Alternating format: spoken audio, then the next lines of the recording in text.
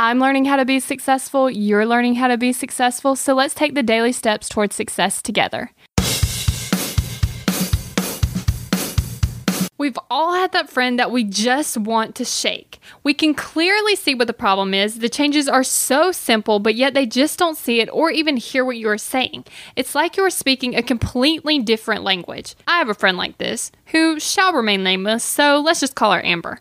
She's a great person, but she often finds herself extremely overwhelmed. One time, after a test, she went out to eat with a group of our friends.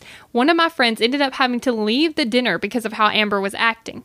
Amber was obsessively and loudly freaking out about the test that she had just took. This, in and of itself, was an unhealthy habit that she conditioned herself to respond this way.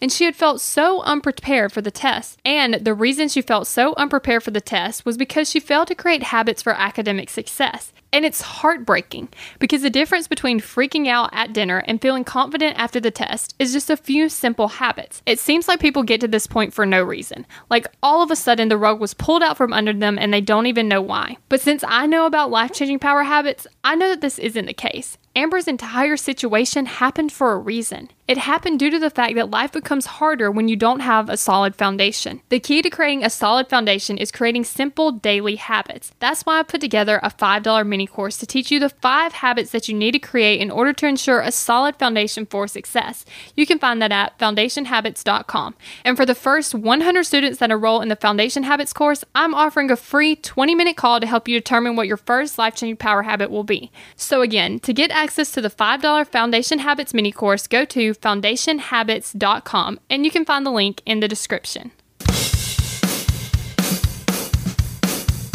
We're in this together, one step at a time. Have you found yourself Googling, how do I stop procrastinating?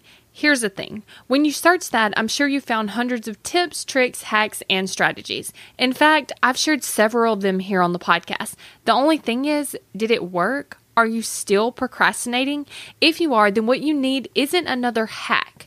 You need to focus on the actual thing that's causing you to not take action. Our thoughts control our feelings control our actions, which means if you want to change your action or inaction, you first have to change your thinking. That's exactly what we focus on in my program, Kick Procrastination. This program is designed to help you go from procrastinating on your goals to taking massive action towards achieving them.